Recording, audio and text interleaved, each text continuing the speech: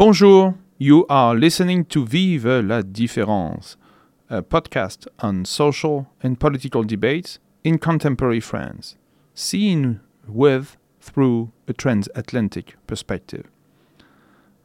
My name is Laurent Dubreuil.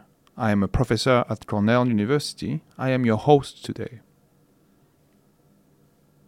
The history of France is largely intertwined with that of Africa. That was true already in terms in economic and intellectual exchanges with the Arab world, for instance, as early as the Middle Ages. One could think, of course, of France's first colonial empire and the transatlantic slave trade, or France's second colonial empire, with the occupation of vast territories on the African continent, north and south. That led to the wars of independence and decolonization after World War II.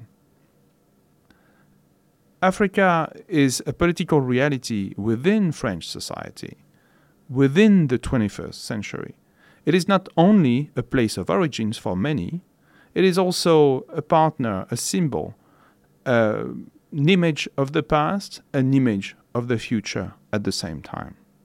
We are discussing today some of the current relations between France and Africa. In particular, what to do with the colonial past and its enduring present. And should we opt for repentance, for reparations, for resentment on that matter? And how could we think of a common future if there is any? To discuss these topics, I have invited Dr. Imane Terhmina. Imane is an assistant professor of Francophone studies at Cornell, and her work is mainly on the intersection of literature, politics and law, and especially considerations about the machinery of power in a French and Francophone context. Bonjour Imane, it's a real pleasure to have you with us today. Thank you so much for having me. So we are together to discuss the weight of the colonial past in the current public discussion that mainly happens in French, but not only in French. A discussion about a past that is still with us or that is haunting us. So a past that is also a bit of a present. And unfortunately, sometimes that looks like a sort of fixed future that will be blocked in a forever time. And we are discussing the relation between France and Africa, mostly.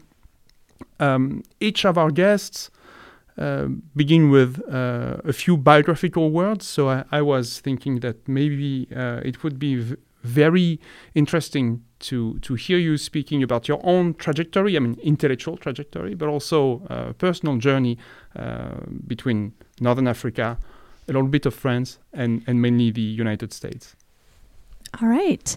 Yes, so I was born and raised in Morocco, in Rabat particularly, and for most of my primary and secondary schooling, I was attending the French lycée there. So I guess the inheritor of the Mission Française. Mm-hmm. And I was very much sort of, I grew up on a very, very heavy diet of Balzac and Flaubert and all the great French novelists. And I decided ultimately to come to the United States because I was really interested in the liberal arts system here.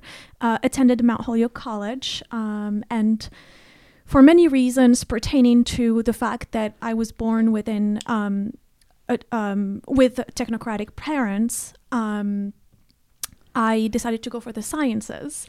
So I did mostly biology, biochemistry, worked at a lab in immunology, and then at Harvard Medical School for a while. And while I was doing my lab work, realized that I was a lot more interested in chronic diseases than in punctual diseases. And modern medicine is not very good at managing basically chronic diseases because they also have a lot of social and epigenetic factors that are a lot more complex. And so I basically got a lot more interested in those social mechanisms. So I decided to move to the humanities and decided to go for a PhD in French. So you moved from the study of chronic diseases to the humanities, which might be an allegory of the discussion we're having today. Absolutely, Yeah. absolutely. Well, exactly why I went to the humanities, in fact. One might say. Okay. So let's begin with the most difficult part, in a sense. So we have a public debate in the French-speaking world, and mainly in France, but not exclusively, where words having colonial in them have tended to emerge or re-emerge or be on the forefront of the scene or backstage. So for many decades after the wars of independence, neocolonial was a term that had a very specific meaning and reference, especially in the description of what was sometimes called la Françafrique, is sort of after the fact, but still pretty colonial system of relation between some interests, financial and political interests in metropolitan France, and some equivalent interests in sub-Saharan Africa especially, but not only sub-Saharan. Post-colonial, which is mainly a word coming from the English-speaking part of the of our world, post-colonial arrived as a term in France and beyond in the 2000s mainly.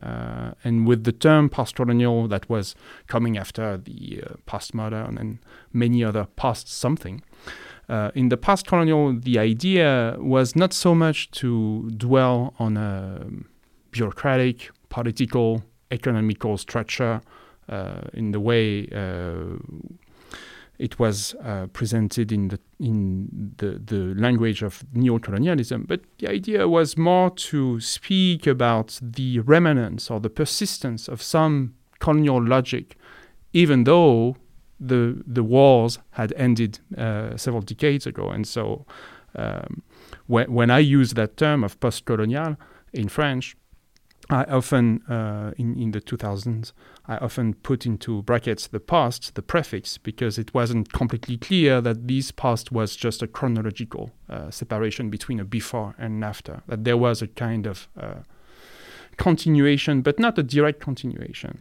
kind of phantom, kind of ghostly presence, in a sense, or possessing presence. Decolonial has become much more usual these days in some of those discourses about France, Afrique, and so on. And it still relates to another kind of relation and to another kind of theoretical apparatus. So without having to give an entire genealogy of these three words that would go beyond the scope of our discussion, I was wondering if you saw a sort of interest in sorting out some of the meanings of these terms, if you believe that there's something to be gained with one word rather than the other, or with any one of them. And also, if in fact, when we say in French, décolonial or post-colonial or neo-colonial, we refer to the same things depending on where we live, and if an intellectual living in sub-Saharan Africa today who would speak and write in French would necessarily share the meaning of décolonial or post-colonial that we see in other members of the diaspora, for instance. Yes, that's a really interesting question. So I do have to say, so yes, in terms of the intellectual genealogy of that these words contain, post-colonial versus decolonial, there is somewhat of a distinction, because post-colonial, was kind of inaugurated by the Holy Trinity, that is Edward Said, Homi Bhabha, and, Spivak in the late 70s. And as you very rightly said, it's less of a temporal marker, but more of a spectrality marker, right? A marker of all of the institutions and ideologies of this colonial legacy that we still bear with us today, that still haunts us.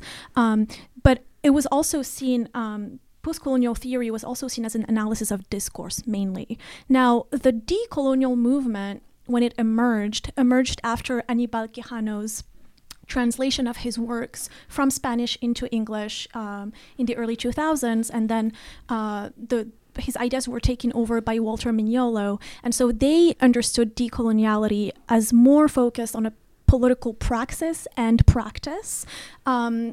I see it more as their focus was on revalorizing indigenous modes of governance and thought, and I guess their move was more one of epistemological investigation.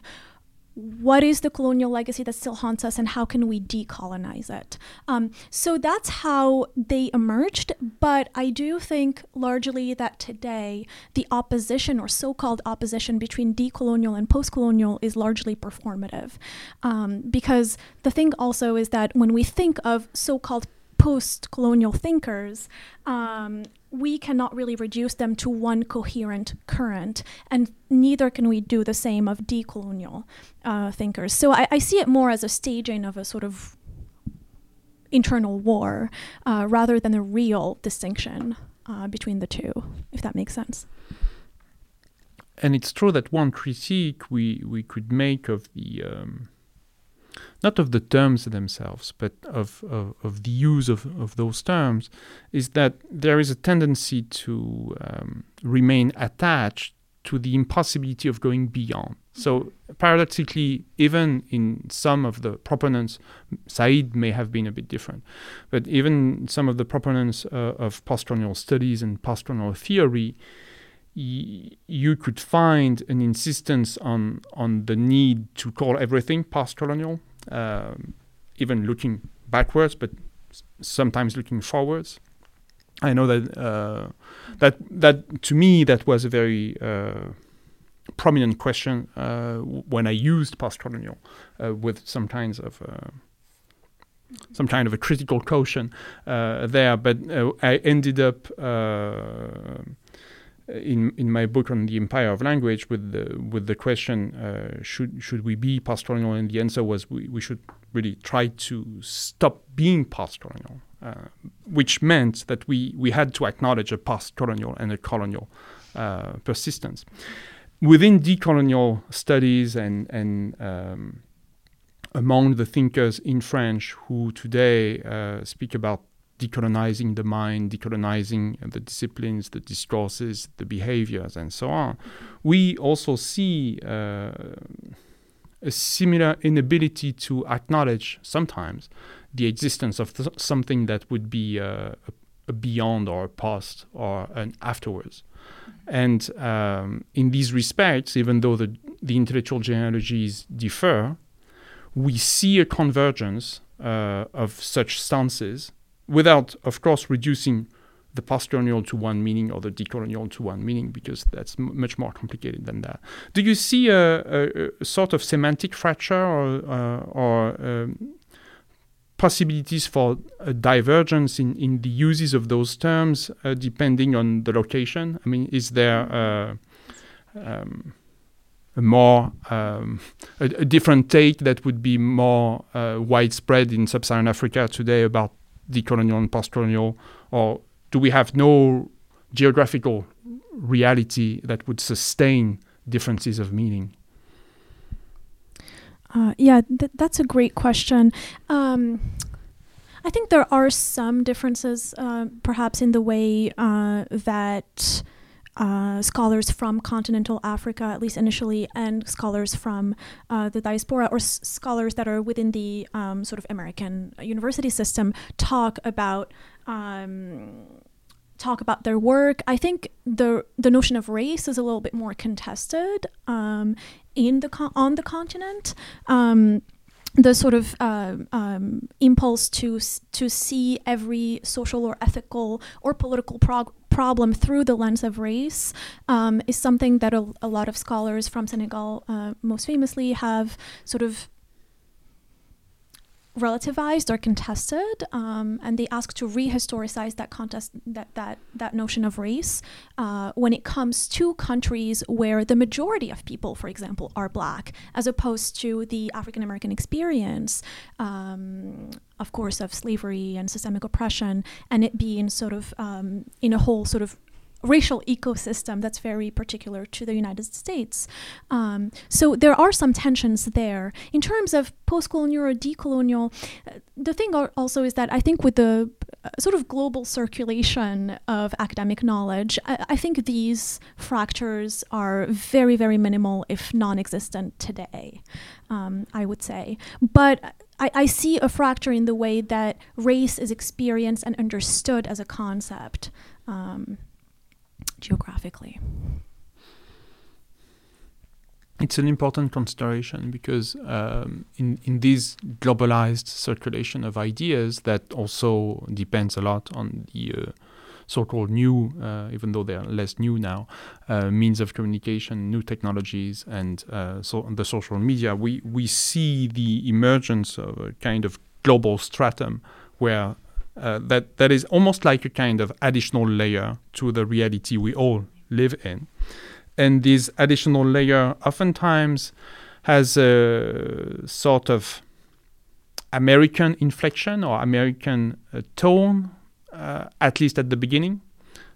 But it would be inaccurate to, as some people unfortunately in France argue, it would be inaccurate, I think, to see that as an Americanization of the mind. It's just that the globalized layer is almost autonomous. And it has its American imprint for obvious reasons, because that's mainly on the west coast of the US that things originate in this realm. But the American imprint is not exactly the same thing as a kind of Americanization of the mind. It's more like the beginning of a process of autonomy, of a way of looking at political realities, creating both strong disconnects between historical realities on the ground and these kind of new globalized discourse, but also conversely allowing, as we saw, for instance, in the Me Too movement that was pretty international, also allowing for effects in real life of something that at the beginning was mainly a motto or a hashtag.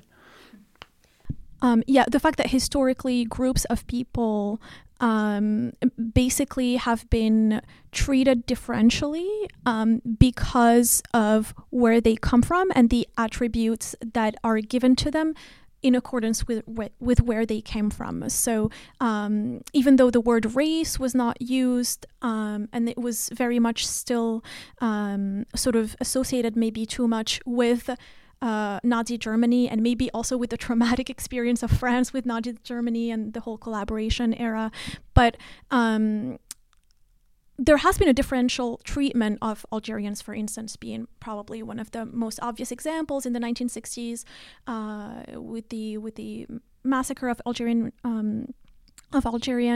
So there has been a differential treatment of people based on what is perceived as an essential ethnic difference. So I think that distinction is fundamental.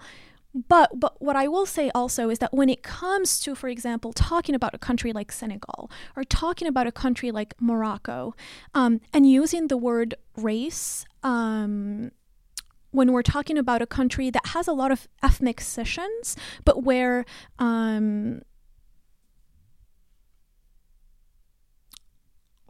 those racial differences are not as articulated. There's no whiteness versus blackness, for instance. There's no, although I can come to it, and when it comes to Morocco, it's a lot more complicated. I think that there's definitely a different experience of being black or of being Arab when it comes to people that live in countries that are majoritarily black or Arab, as opposed to the experience of being black in France, which is still different from the American experience for obvious historical reasons. So I think that there's definitely a sort of regional differentiation that needs to be maybe a little bit more nuanced, and we can't just export ideas and apply them sort of wholesale, if that makes sense. So I do agree with you on that completely.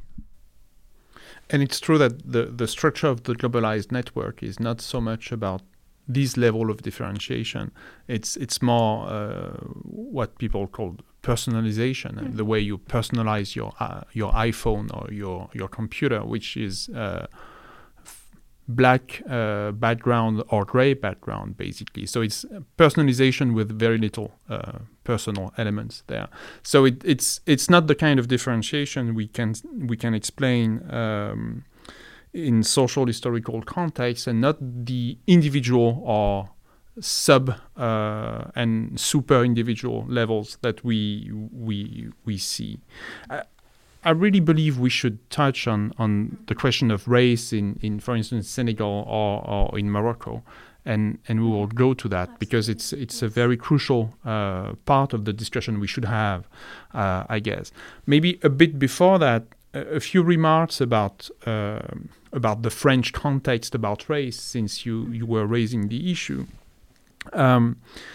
It's a bit strange to see that today defense of republicanism would include the idea that we cannot talk about race because race is fictional.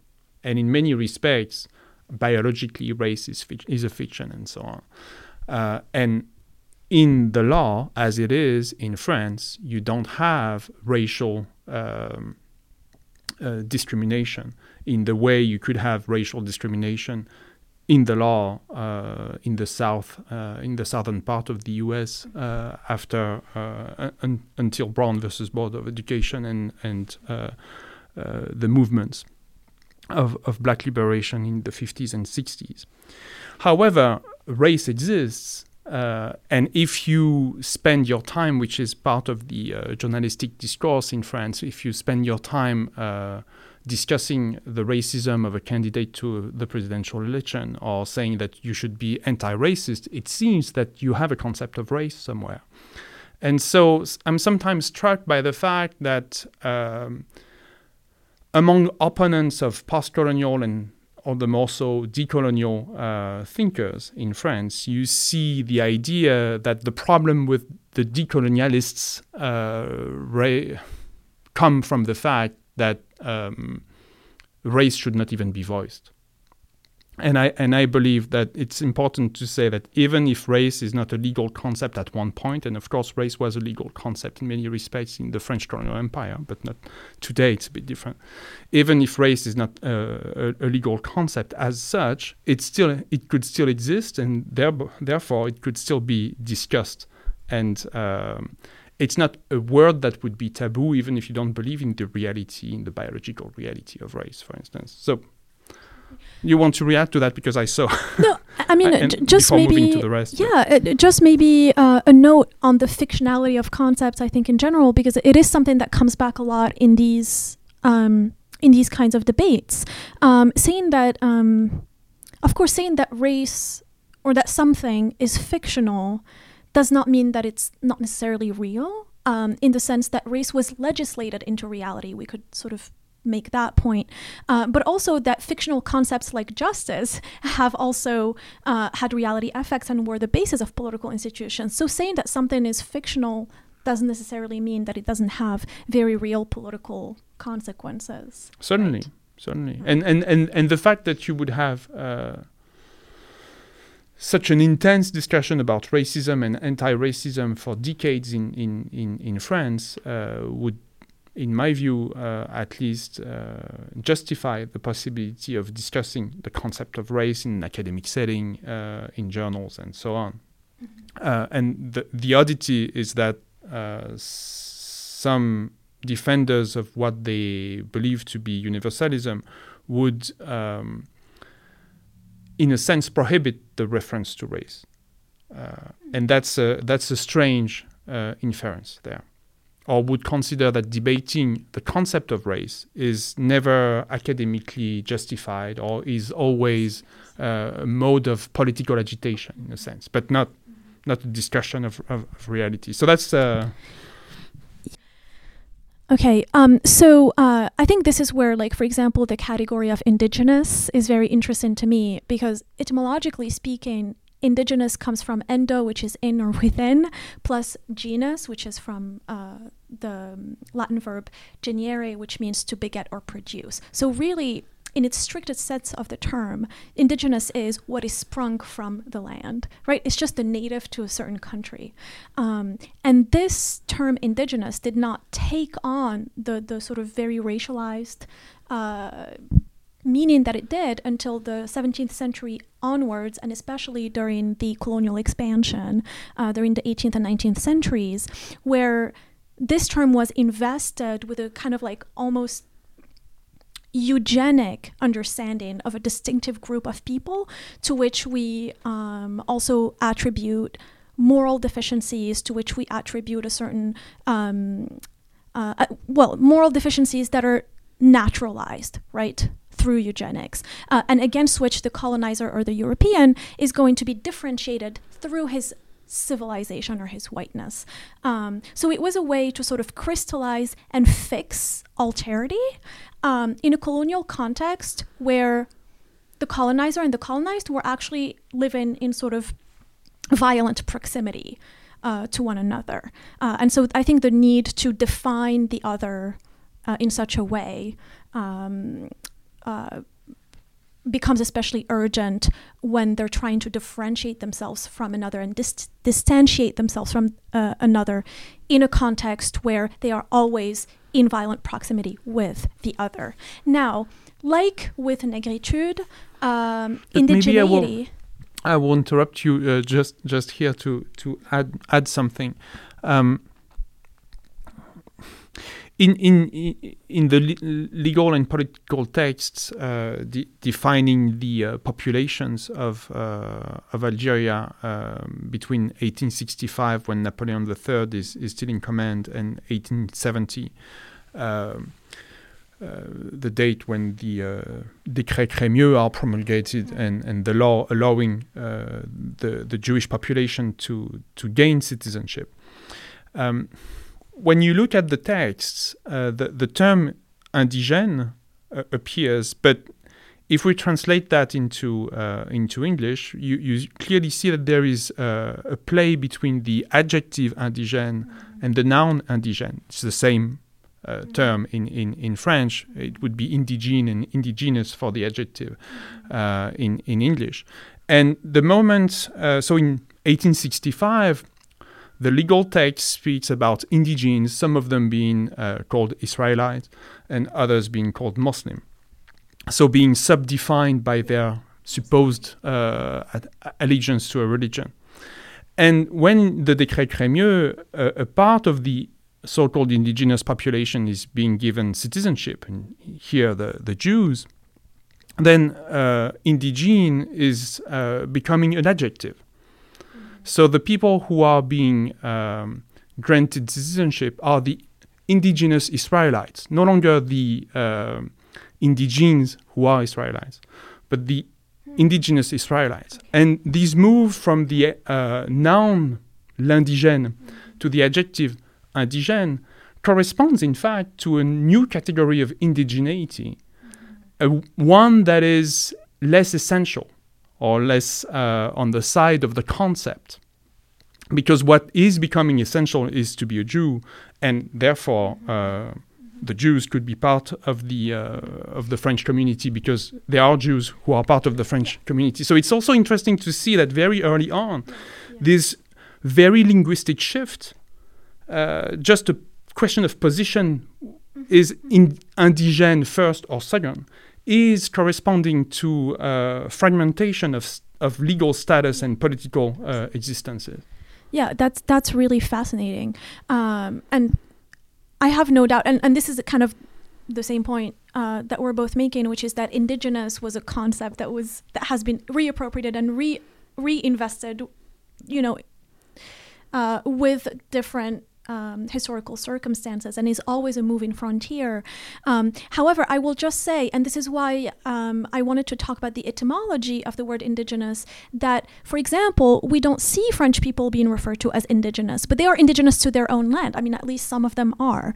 Does that make sense? So indigenous is still being deployed somewhat strategically in a colonial context. In the colonial context, since now we see precisely this completely new strategy of defining Français de souche, indigenous French, which is something that happened in my lifetime, really. Absolutely. I mean, nobody would use indigene to refer to a supposedly French stock in the French population. Absolutely. And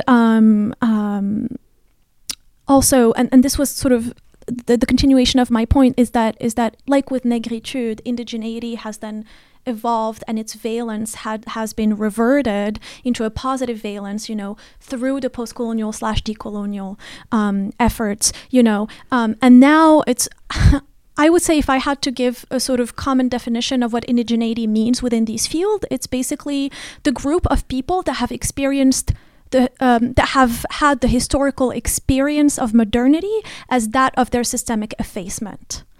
I think that's probably the largest or most common definition that this term has today. But it is true that it is a highly strategic term that has been deployed once and again by opposing ideologies, and I think that's very important to keep in mind. Not to say that because it is a fiction, we can't use it as a decolonial praxis, but to say that when we come to a context like, let's say, North Africa, this term becomes very fraught, and we see a little bit its limits, because the indigenous people, technically, in the strictest sense of the term, to North Africa are the Berbers, which comes from the Greek barbaros, meaning the strangers, and barbaros itself for the Greeks also meant the Celts and the Iberians and the Gauls, so it meant a whole bunch of other people. We are not completely sure about the etymology, but no likelihood.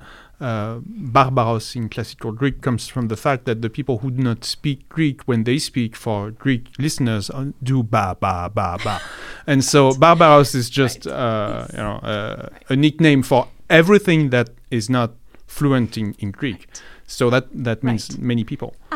Absolutely. And so I think it's just, for me, in the North African context, the Berbers then become opposed to the Arabs during the Arab conquest and invasion in the Middle Ages. And the Arabs, by definition, are the people who are not from, North Africa, who were the conquerors of North Africa. And so it's very interesting then when we use the term, for example, today, of indigenous modes of knowledge and decolonizing Morocco, for instance. What is it exactly that we're decolonizing? What are those indigenous modes of knowledge? Are we talking about the Arab Muslim tradition? Are we talking about Berber rituals and practices? What exactly are we talking about? So that's the first question. And also, I should remind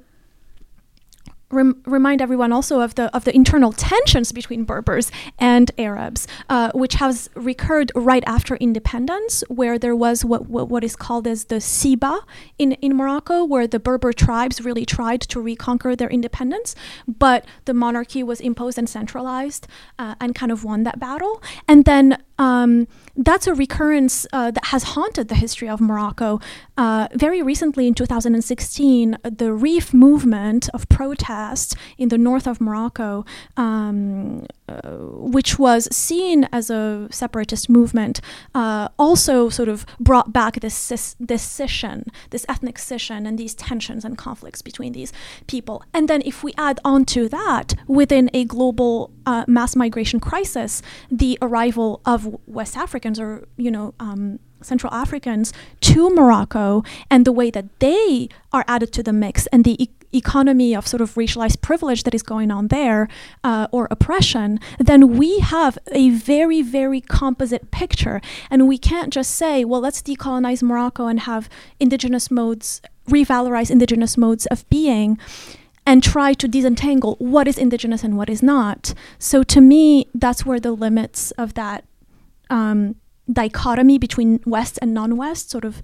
emerges. And so to me, I think we should move more less into trying to deconstruct and trying to find what is the colonial legacy and what is not, and try to move towards what is that we're trying to accomplish. Is it retributive justice? Is it giving back economic sovereignty to these countries? Then how do we build that up? What are all the practices that need to change, colonial or not colonial? Because the other side of that coin, of course, is that romanticizing, for example, Arabs as not having their own practices of violence and systemic violence is, of course, historically not true, especially when you talk, for example, about the status of women in these societies. So just saying indigenous versus non-indigenous does not really capture these complexities. If the goal, though, is liberation, if the goal is justice, if the goal is giving equal opportunity to women, then we can't really think only about these categories. We also have to think about what is it about Arab Muslim traditional ways of understanding and power dynamics that also need to change. And the last thing I will say is that the other irony, of course, is that we need to decolonize to not be haunted by this violent colonial legacy, but at the same time, the model of justice that we're operating on, that is based on liberal democracies, which are themselves based on the notion of a nation state, is a very Western tradition, in fact. So we are also... very recent, even in the West. Absolutely, as well. Absolutely. So we can't just say that everything Western has to be sort of demonized. So we have to be sort of more strategic about what is the aim of that decolonization? What are we trying to do? How are we trying to promote justice, I guess? Oh, we're going to explore that in a few minutes, because it of course it matters, since it's not only our present but the way we build up a future. It seems to me to stay with Morocco and Africa, at least for a few additional minutes, that implicit in what you were describing was also the relation between the so-called Arab world and slavery as an institution. And so I was also wondering if you could see in Africa a discourse, for instance, about the black populations in North Africa. I mean, and the interrelation between these past practices and the other forms of slavery attached to the colonial expansion of Europe. You mean between? I mean, to formulate slightly differently, you have a population in North Africa that could be called a black population, at least in the American sense, maybe in the French sense.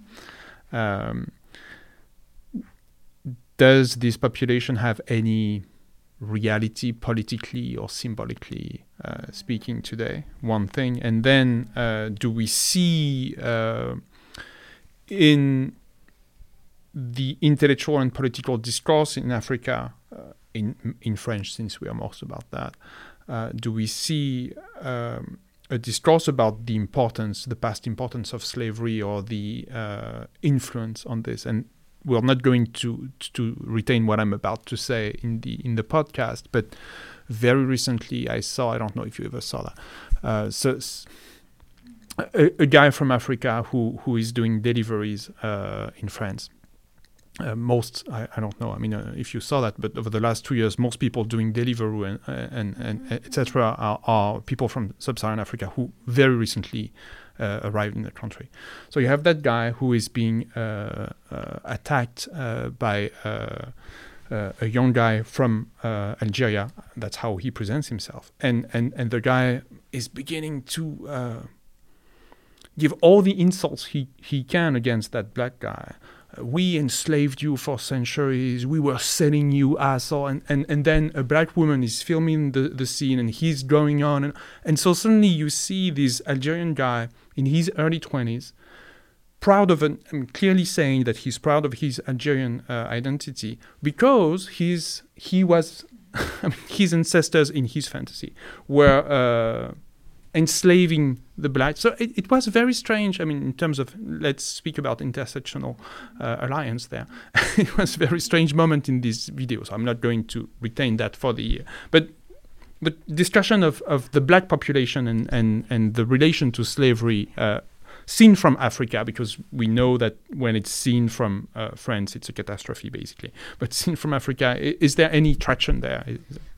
Yeah, that's a very interesting question. I mean, also, language is always a huge signifier of things. And in Arabic, the word for black is abd. It's not the color black, which is aswad, but it's abd, which means slave, actually. And so slave actually still is a metonymy for blackness in the current language, Arabic language. And so I think that definitely does signal just how entrenched also that systemic racism is. And the Arabs, the Arab slave trade went on for centuries, even before the Atlantic Triangle started. And so of course, we can't deny, and we can't also reduce all racism to a colonial legacy. I mean, the Arabs, like any imperialist country,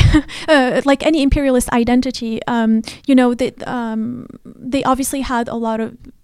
They needed ways to differentiate people. They needed ways to rationalize their hegemony, and that's one of the reasons they used. In terms of Morocco, I think recently people have become a lot more vocal about this. So it's something that growing up, I never heard of it. Although, of course, we could always see that the pigmentation of Moroccans actually covers a really wide spectrum, from the Sahrawis all the way to the people in the north, to the Berbers, who are sometimes whiter than the whites in terms of skin. So ethnically, just a huge variety. And I think, but recently, a lot of people have been denouncing the colorism. They've been denouncing the fact that they are called abd slaves, that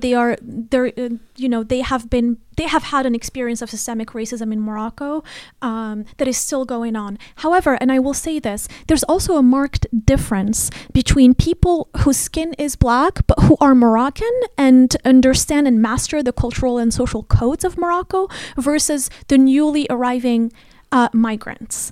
And they also want to distantiate themselves vis-a-vis the migrants. And the migrants are really extremely vilified. And it's mostly visual markers of how they're dressed, how they talk, can they speak Darija or can they not speak Darija? And those markers are just as important as just the color of their skin. But yes, there's an absolutely horrifying level of racism. Also because Morocco is, of course, one of the transit countries to Europe, and Europe has outsourced, in a lot of ways, its policing to Morocco. Morocco is, like a lot of other countries, are getting money to do this work.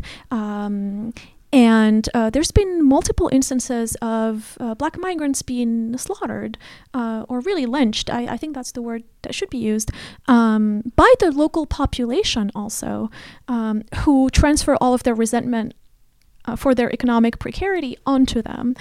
So yes, of course, it's a very, very complicated, multi-directional problem that needs to be solved.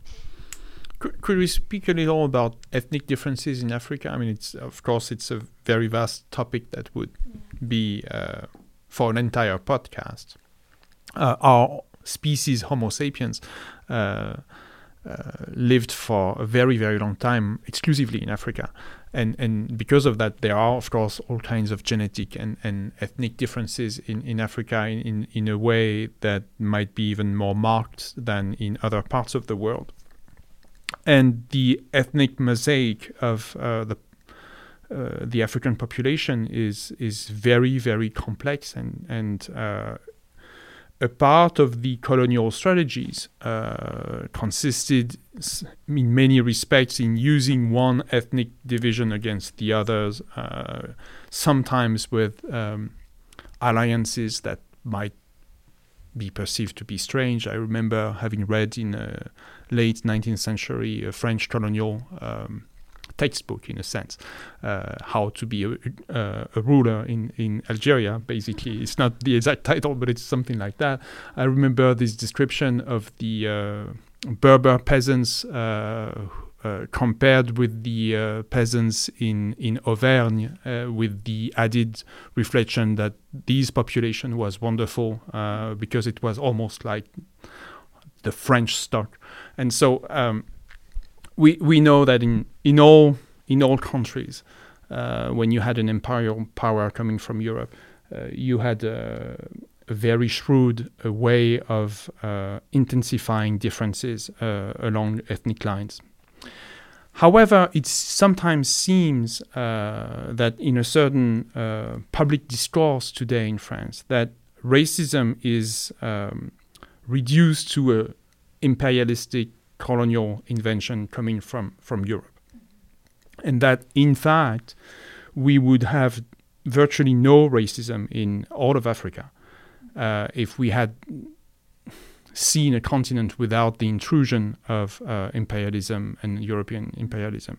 It seems that it's difficult to deny the role of imperial European countries in solidifying and strengthening divisions. But it's also a bit disingenuous to do as if the history of Africa today could be reduced to the outcome of the colonial experience. Mm-hmm. And it's even demeaning for what Africa is and for what it has been. So that's where we are coming back to an idea you were raising before. What does it mean to speak about race and or skin color in Senegal, for instance? Do we only consider today that we have a discussion that either does not take place or is just the consequence of imperial power ruled by France, or do we have many different logics, many different approaches competing with each other in a way that is not always easy to grasp? Absolutely. Yeah, I think so. I think there's a lot of competing logics. I mean, I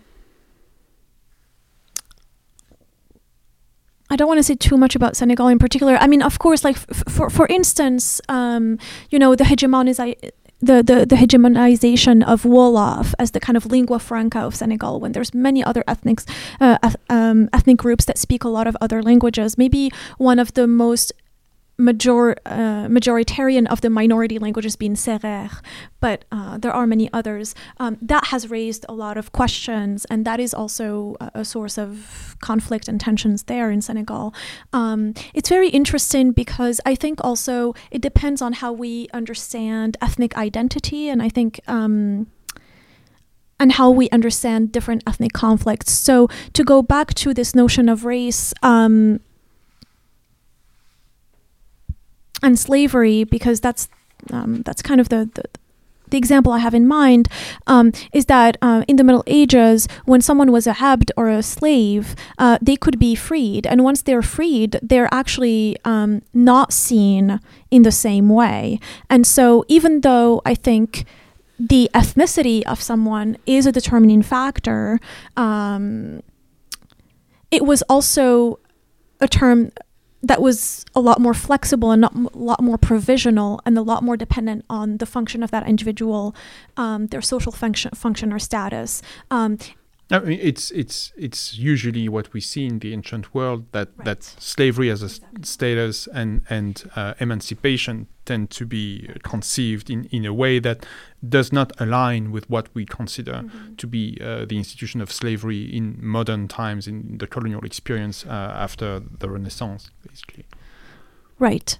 Yes, absolutely. And I mean, the Roman Empire had a sort of a very similar logic. You pointed toward, at one point earlier on, you pointed toward a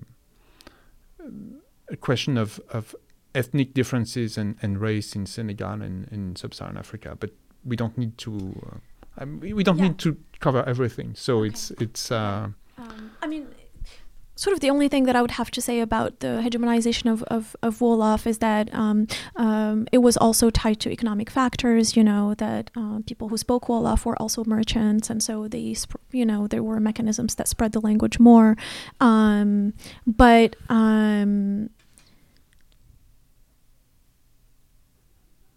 Yes, I think the category of race as, for example, talking about blackness versus whiteness just is not a very useful category to understand the nature of that conflict and to understand the nature of that tension between the Serers and, for instance.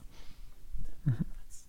So let's speak about where we are and where we could go from there in France.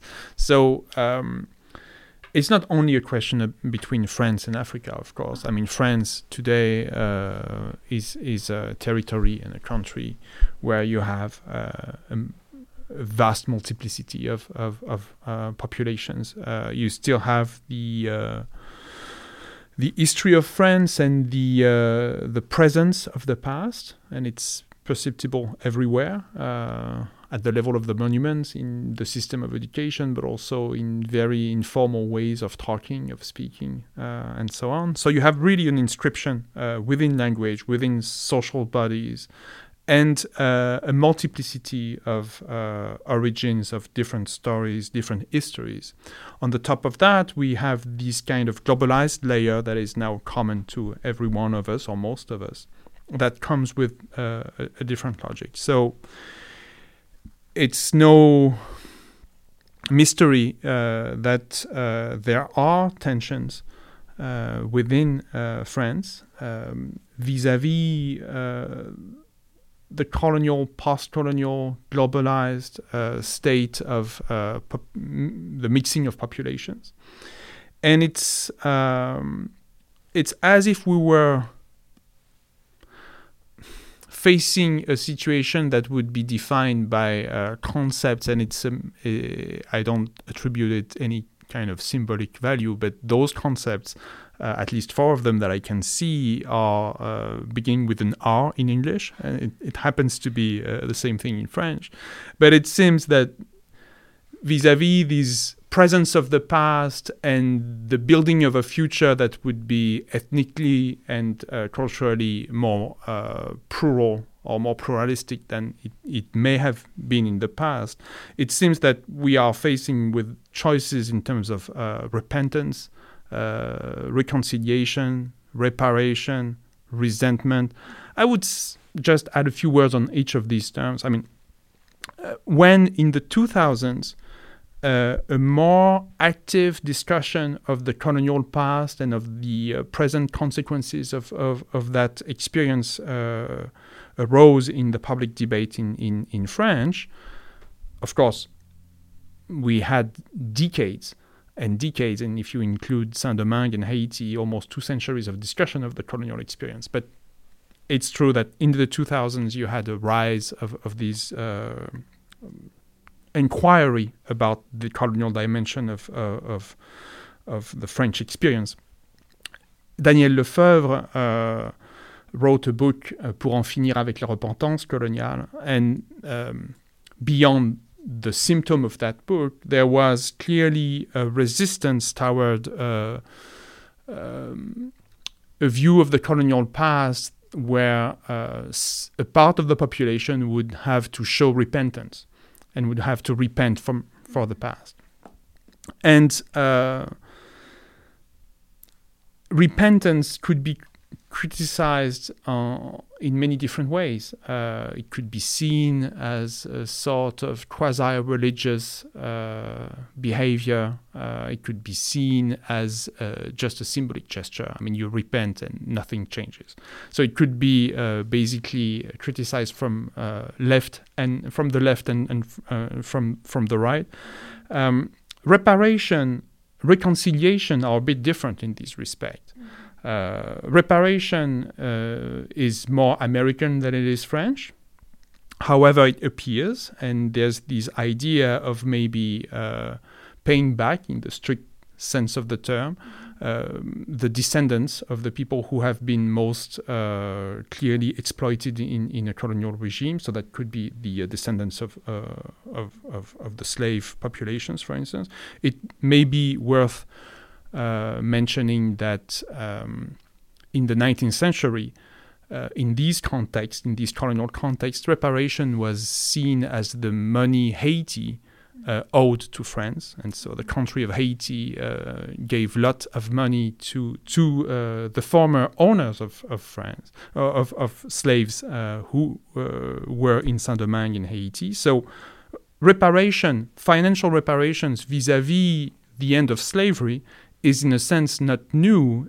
In the 19th century, it was seen that the people who should pay would be the descendants of slaves, or the slaves themselves. But today, that's just the opposite direction. But reparation is not a late invention in this debate. And reconciliation might seem from the outside as a better goal, or maybe not contrary to reparation, but a better goal in the sense that it could build up a future where the past would not be obliterated, but the past would not necessarily command or determine the future. And that is a constant reference to the practice of post-apartheid South Africa and to what Nelson Mandela was doing in his country. On the other hand, it's difficult not to see that even today South Africa may not be as reconciled as what people could believe it would be, thanks to such vast efforts.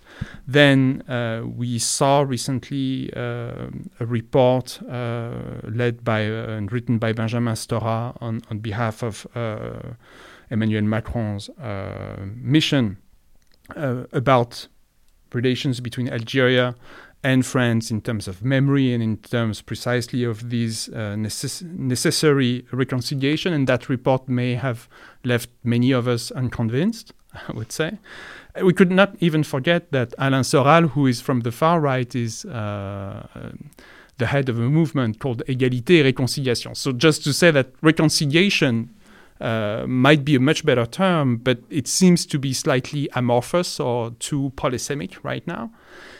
Resentment, on the other hand, which might appear to us as the worst option in the construction of the future, resentment looks like the shared experience of many people in France these days, that there is resentment on every ground against any other fraction of the population. And since we have this kind of transatlantic viewpoint in the podcast, it's difficult not to see that resentment was pretty strong and is pretty strong in the US where we live. And so what do we do with those 4 R's? Should we pick one concept, or should we eliminate all of them? Should we put faith or hope in any of those ways to go beyond sort of immobility in the repetition of the past? That was long. No, I will say.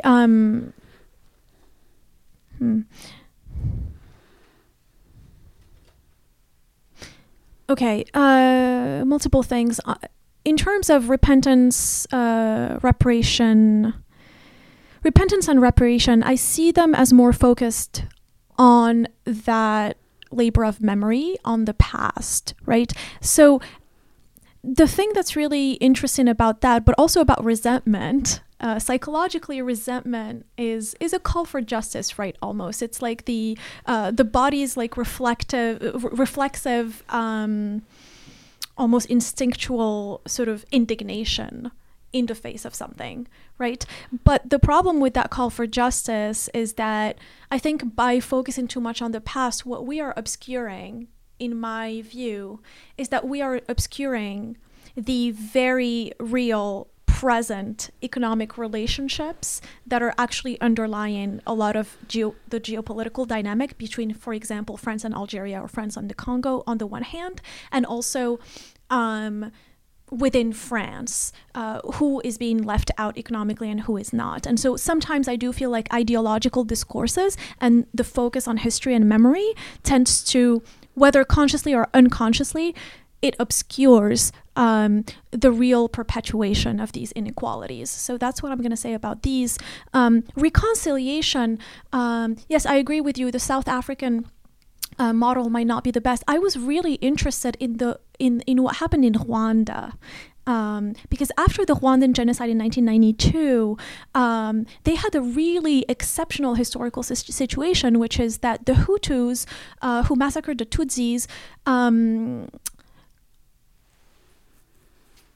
that massacre was sort of staged through the radio. It was encouraged through the radio. It was an administratively led and encouraged massacre, but it was done by people on the street, getting machetes and basically massacring their neighbors. And so we ended up with almost half of the population trying to massacre the other half. And so in the aftermath of that, we had the sort of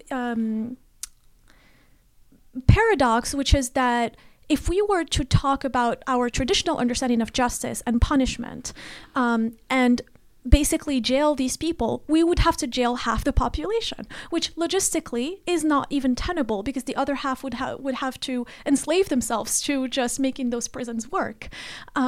So that model of retributive justice hit its natural limit. In some sense. And so they had to find other ways. And so they had reconciliation projects, and those took many forms. And they had what they called the Gakaka courts, which are like indigenous forms of justice and conflict resolution, in order to try and reconcile those people, because also those people went back to live next to their neighbors, the Hutus, who maybe massacred their parents or massacred their sister. We're talking about a very real sort of ethical and moral dilemma. And I think Rwanda is one of the models that at least was partially successful in that. And I think if we look a little bit more onto that, and that's what I'm interested in exploring, is how the Rwandan experience of and understanding of justice can inform these dialogues that we are having about what it means to reconcile.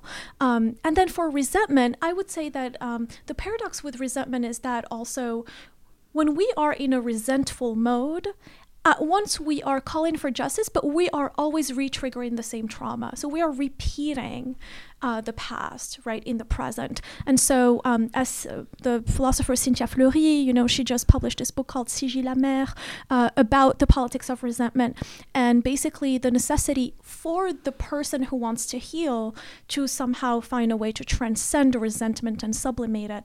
So I guess the difficulty there is how do we transcend resentment without doing away with the imperative of justice that it calls for. I think that's yeah. No, it's related to what I call identity politics 2.0. That is this new conception of identity as the mere outcome of an oppression, and in such a way that you can no longer, it's a trap, and that you can no longer emancipate yourself or liberate yourself from oppression, or if you do that, you're losing your identity. That's the trap of defining identities, political identities, as the mere outcome of an oppression. Then you have a choice. Either you're free and you're betraying yourself as your identity, or you keep your identity because you're proud of it, and that's what is supposedly very important. And then you will, in fact, reinstate and reinforce your own oppression because you need it for the build-up of your identity, which is a mistake that is now very common, very widespread, not only in the US, but beyond. And resentment probably plays a role in the machinery of this. Mm-hmm. Yeah, I think to go back to the the remark that you made, which I partially agree with, which is, yes, I think definitely the being stuck in a sort of discourse of colonial versus anti-colonial,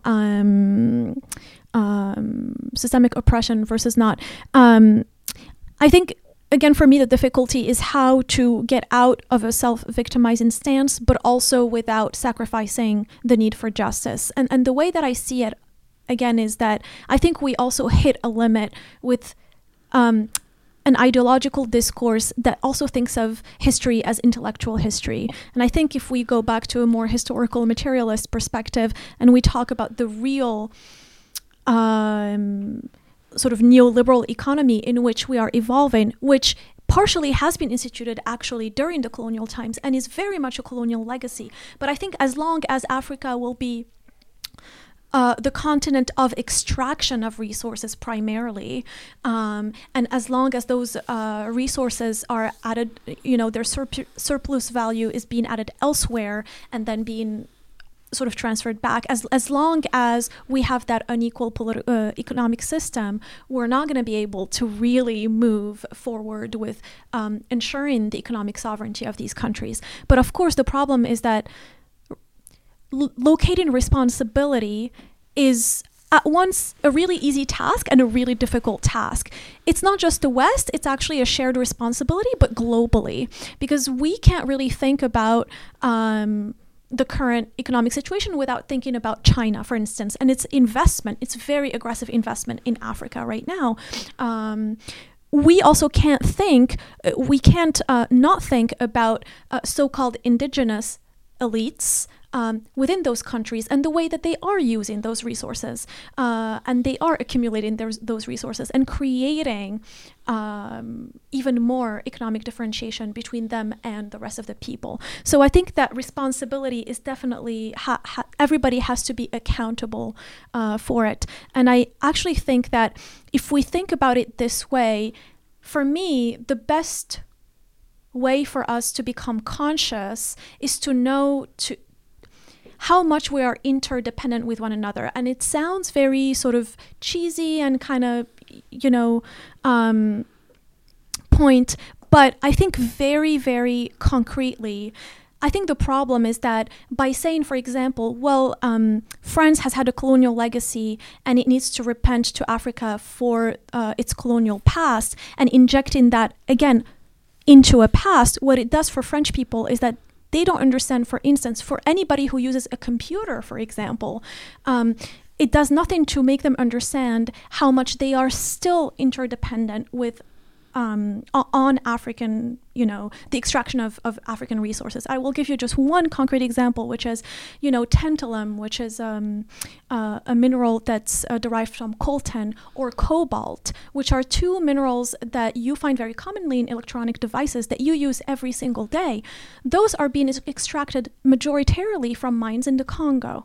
And the ways that they are being extracted and the price that is put on them determines how much you're going to buy your computer, for instance, and whether you can afford it or not. And I think by reminding people that Africa is not just this really distant geographical entity, but also distant temporally because it goes back to a colonial past, but that it's very much a present conundrum, and that we as consumers, whether we're French or Chinese or Moroccan, that we are responsible for where these resources are extracted and how they are extracted and the consequences of that. I think that's our best chance, actually. In geopolitical terms, it seems that at least in the public opinion and or the opinion of the economic and political leaders in this world today, we see something like a tripartition in terms of superpower. We no longer speak about hyperpower. One would be the European Union, or maybe Europe in general, since the United Kingdom is no longer a part of the EU, but still in a kind of European state, the United States and China. Of course, there are many other political and economical actors.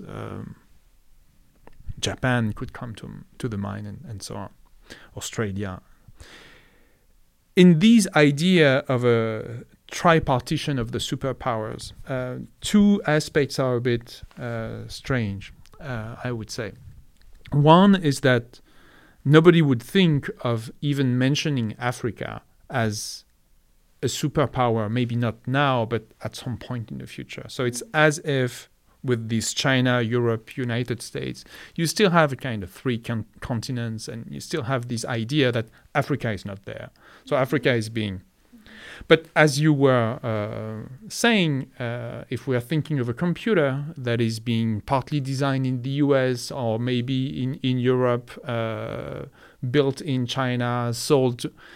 most of the components will still come from Africa. So Africa is this kind of invisible continent. And China, several countries from Europe play a huge role in the economy or in the political systems within Africa. And it's as if on top of these extraction sites that the African continent would be, Africa was both invisible and a kind of base for these competition between the superpowers. Even in a sense for the US with the term African American, where Africa still exists at a symbolic level. I know that speaking about the black population is more updated, but still. So it's as if Africa were there and nowhere, in fact. That there was no real acknowledgement after decades and decades of discussions on those topics. No real acknowledgement at a geopolitical level that the reality of Africa could be other than just this dark continent, to go back to the old definition. And I was wondering if... I don't think Pan-Africanism is on the rise these days, but I was wondering if we could see today in the African diaspora or among African intellectuals and actors, if we could see a desire to reconstruct this kind of African future within this world stage that you could be interested in mentioning and discussing.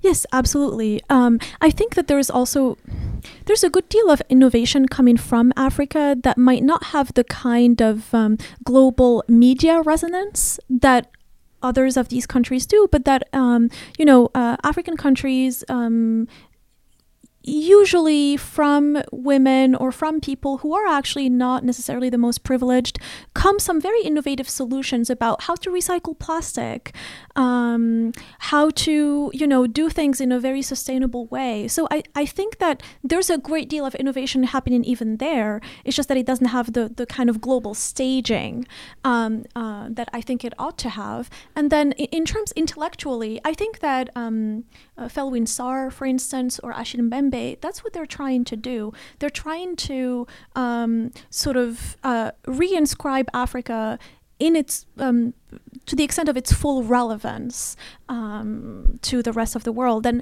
I think Achille Mbembe just recently came out with something about how to rethink the world through Africa, for instance. So he's doing that epistemologically speaking as well. And also, I think there's also an internal competition for Africa. I think, Morocco, for instance, is definitely trying to gain the African markets. The African market is huge for Morocco. It's probably its future, in fact.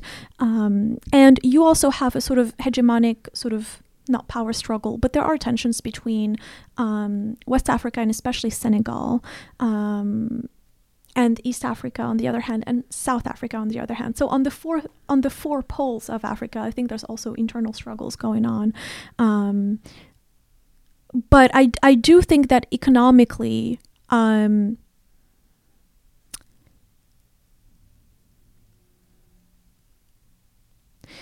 think the problem is what's going to happen if we talk about the real economic position of Africa, because it actually underlies all of that global economy in a very real way.